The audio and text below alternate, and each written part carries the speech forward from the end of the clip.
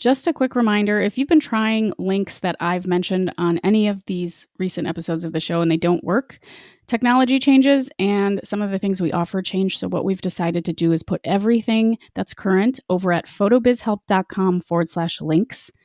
And anything that isn't current probably won't work. So if you're having trouble with a link that doesn't work, that's probably why. Head on over to photobizhelp.com/links, or if you're following along at photobizhelp on Instagram, it's the link in the bio.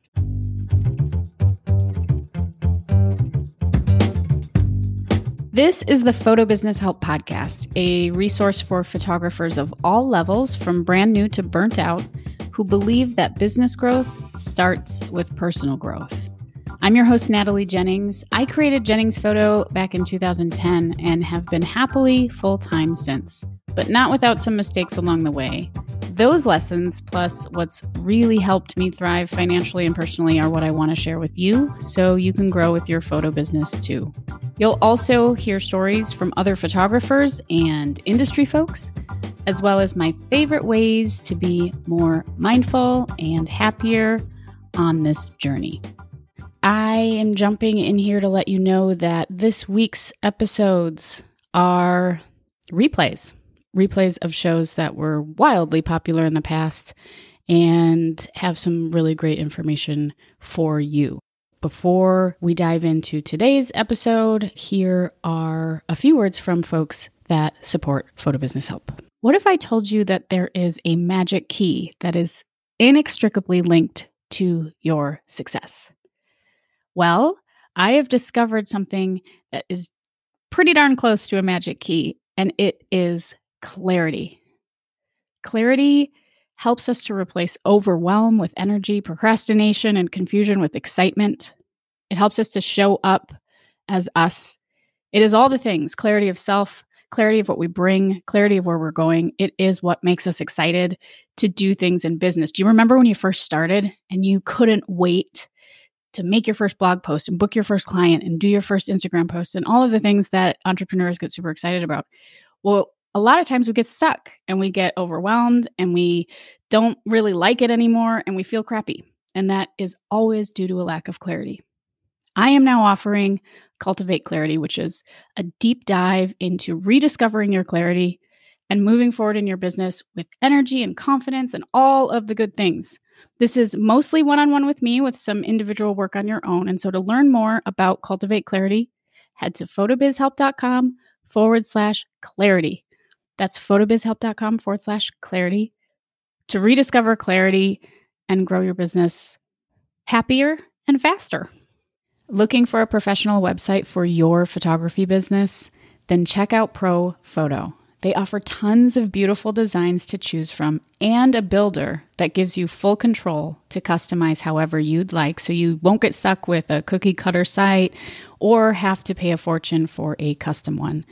With top-of-the-line dedicated web hosting and amazing support, let Pro Photo partner with you to make your website a great one. For listeners of the Photo Business Help podcast, Pro Photo is offering a special introductory rate of only $25 per month for the first 18 months when you sign up using the coupon code PHOTOBIZHELP. So that's $25 per month, almost half off, for the first 18 months that you try this out. This is hosting with the beautiful templates. The code is PHOTOBIZHELP, B-I-Z, when you check out. So whether you've never had a website before or you're looking to make a switch, using Pro Photo will give you a site you can be proud of and the support you can trust. And I can speak to this. I use Pro Photo for my theme. I have for about 8 years now. I'm now hosting with them. Their customer support is unparalleled. They're an amazing company to work with. Once again, $25 per month for the first 18 months with a special listener code, PHOTOBIZHELP. Hello. Welcome to the Photo Business Help podcast. My name's Natalie Jennings, and this is part 4 of a 4-part series on SEO. I am here today with Becca Dilley, and she's going to dive into... Hello, hello. And she's going to dive into the types of content and why you should be thinking about this to get a higher engagement with your audience. We all want more eyeballs on the stuff that we're doing and more clients walking through the door. So we're going to dive into that. But if you haven't heard the previous 3 installments of this little SEO mini series that we're doing, you can scroll back through the archives of the Photo Business Help podcast and look for those. We kind of are framing it, or we have framed it like a little lesson that you can take yourself through. So start with number 1, and right now we're going to dive into part 4, the final part. Becca is also offering an SEO download. It's a PDF called 10 Minutes to Jumpstart Your Website SEO Using Captions. If you would like to grab a copy of that, head to beccadilly.com/SEO. Becca, I'm just going to let you jump in here. So we're talking about types of content. So what should people be thinking about when they sit down to even plan for content for their blog? Well, yeah. And I think, Natalie, you obviously talk about content a ton and think about content a ton. So feel free to pop in. I think that when I'm thinking about content for my website, and I'm going to write a new blog post or I'm going to write a new page, the first thing I think about is why would people want to read this? And I ask that because as a photographer, like I have photos all the time. Like I'm excited. I shot this session. I think it was really great. I loved working with this couple. I loved working with this family, whatever. Like I'm excited about it. I want to share it, but will someone else want to read it? Like, is this a blog post or a page or whatever? Is this content for the clients who I already worked with? Do they want to see a blog post? If they do, how are they going to interact with it? Is it for their friends and family? Is it for my potential future clients? For the most part, with what I do, my content is for my potential future clients. And so I want to really be conscious when I'm writing something that I'm not just like, hey, I loved working with this couple, which is true. I loved working with this couple or with this family or doing this editorial portrait or whatever. But like, why would someone be interested in reading that? So kind of flip it on its head. How does thinking about your potential client and what they would want to read tie into SEO? Because you want them to find it in the search. Like you want them to search for it. You want them to like what they see in the search and click on it. And then when they get to your page, you want them to be like, this is what I was looking for. So it's rare that they will be searching for a specific, like the Jones family photos in Minneapolis. How are they going to search for that? Is that something that they want to read? They might read something like what to wear for family photos, what parks are great for family photos, recommendations for finding a wedding or a family photographer.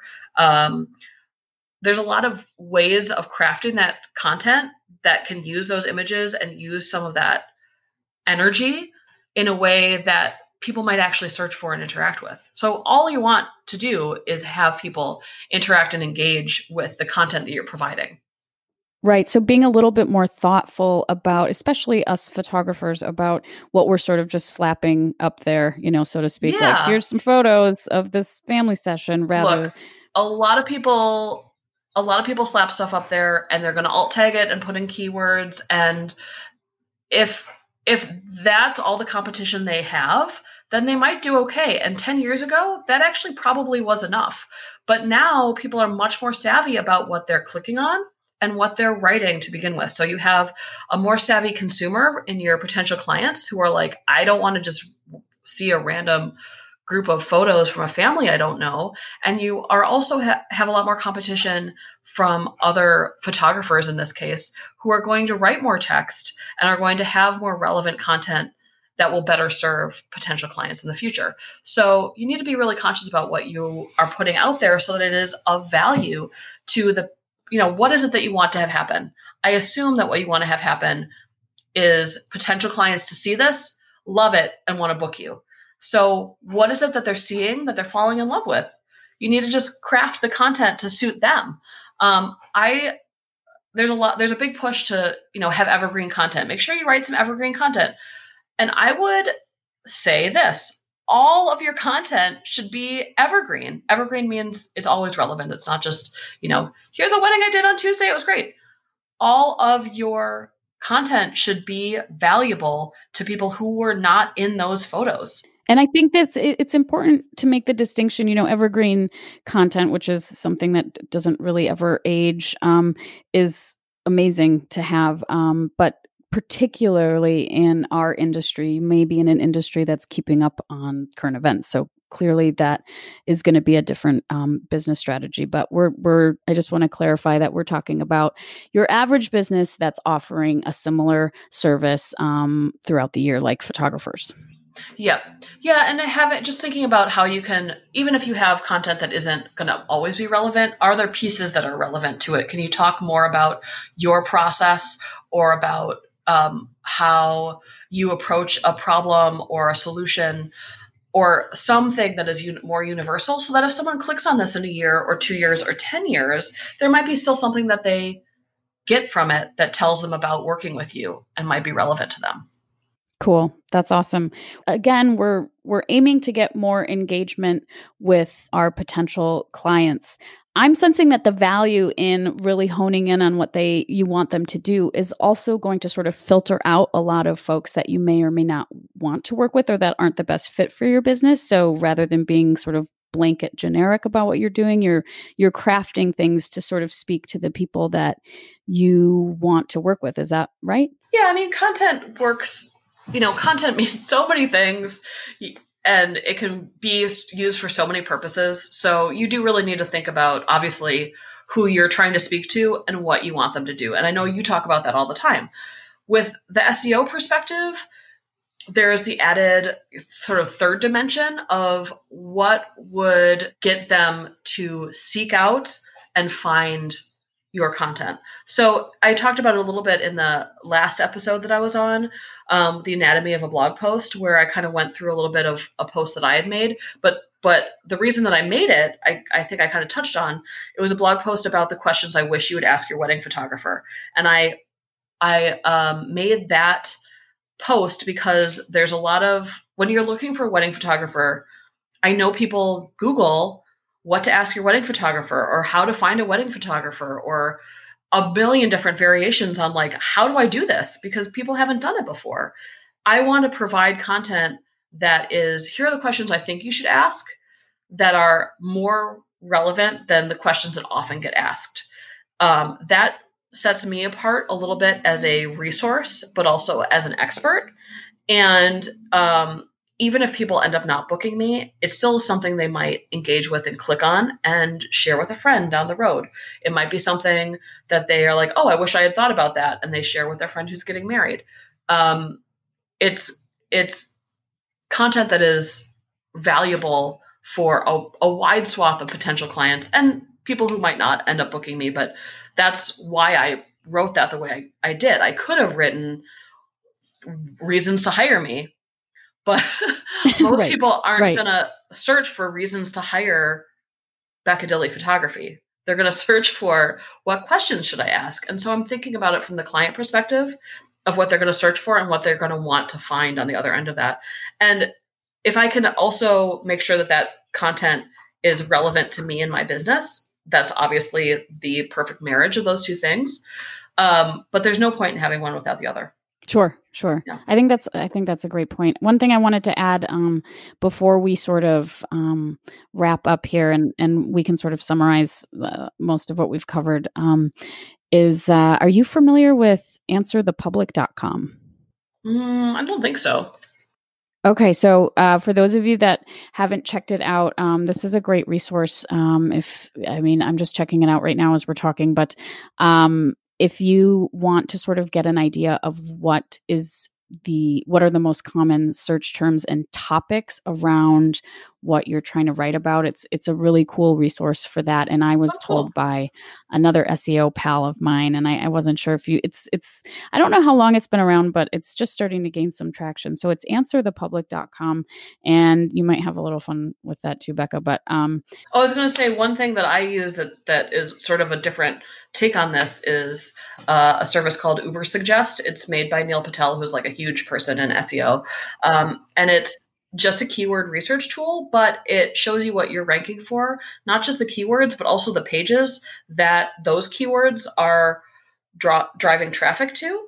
And then you can also look up keywords and see who has the top ranking things for that. So if you looked at a specific venue, you can see what other people are writing to get top ranked for that. It just is kind of an interesting URL for that? It's called Ubersuggest. Ubersuggest.com? Yep. Okay. It's cool. A very kind of simple rudimentary thing, but this obviously looks a lot. This Answer the Public looks a lot more slick, and I'm excited to try that out. But that's the thing I've been using. Nice. Thank you. Well, so both of those resources will be linked to in the show notes if you're looking for some help with this SEO content creation adventure that you're on. But I'll wrap things up now. And thanks again, Becca. Where can people find your work and follow you? Yeah, I'm at beccadilly.com. On Instagram, I'm at beccadilly. And I occasionally have some tips on SEO and productivity. And I do consulting and also photography. Awesome. So if you guys are looking at diving a little deeper, or maybe even having your hand held a little with the back end of WordPress stuff that can be a little bit complicated, beccadilly.com, you can get in touch with Becca and work with her. And thank you again for everything that you've shared. We'll have to do this again and maybe dive deeper on some pieces. I'll poll my audience, which is something that is incredibly important to do if you have the ability to do that, and see what they want to dig into a little bit more. But until next time, thank you. Awesome. Thanks so much for having me. Of course. Thank you for listening again. This was a replay. Head over to photobizhelp.com for links to all the stuff, or you can go to Instagram at photobizhelp and check out the link in the bio. I'll be back soon. Quick reminder to check out all that clarity stuff I mentioned in the beginning. You can go to photobizhelp.com/clarity. There you can read all about Cultivate Clarity, my new one-on-one intensive to help you replace your overwhelm, your procrastination, your confusion, all that crappy stuff with motivation and excitement again for what you're doing. So head to photobizhelp.com/clarity. I hope you have a beautiful day. Remember, in everything you want to achieve, consistency is key.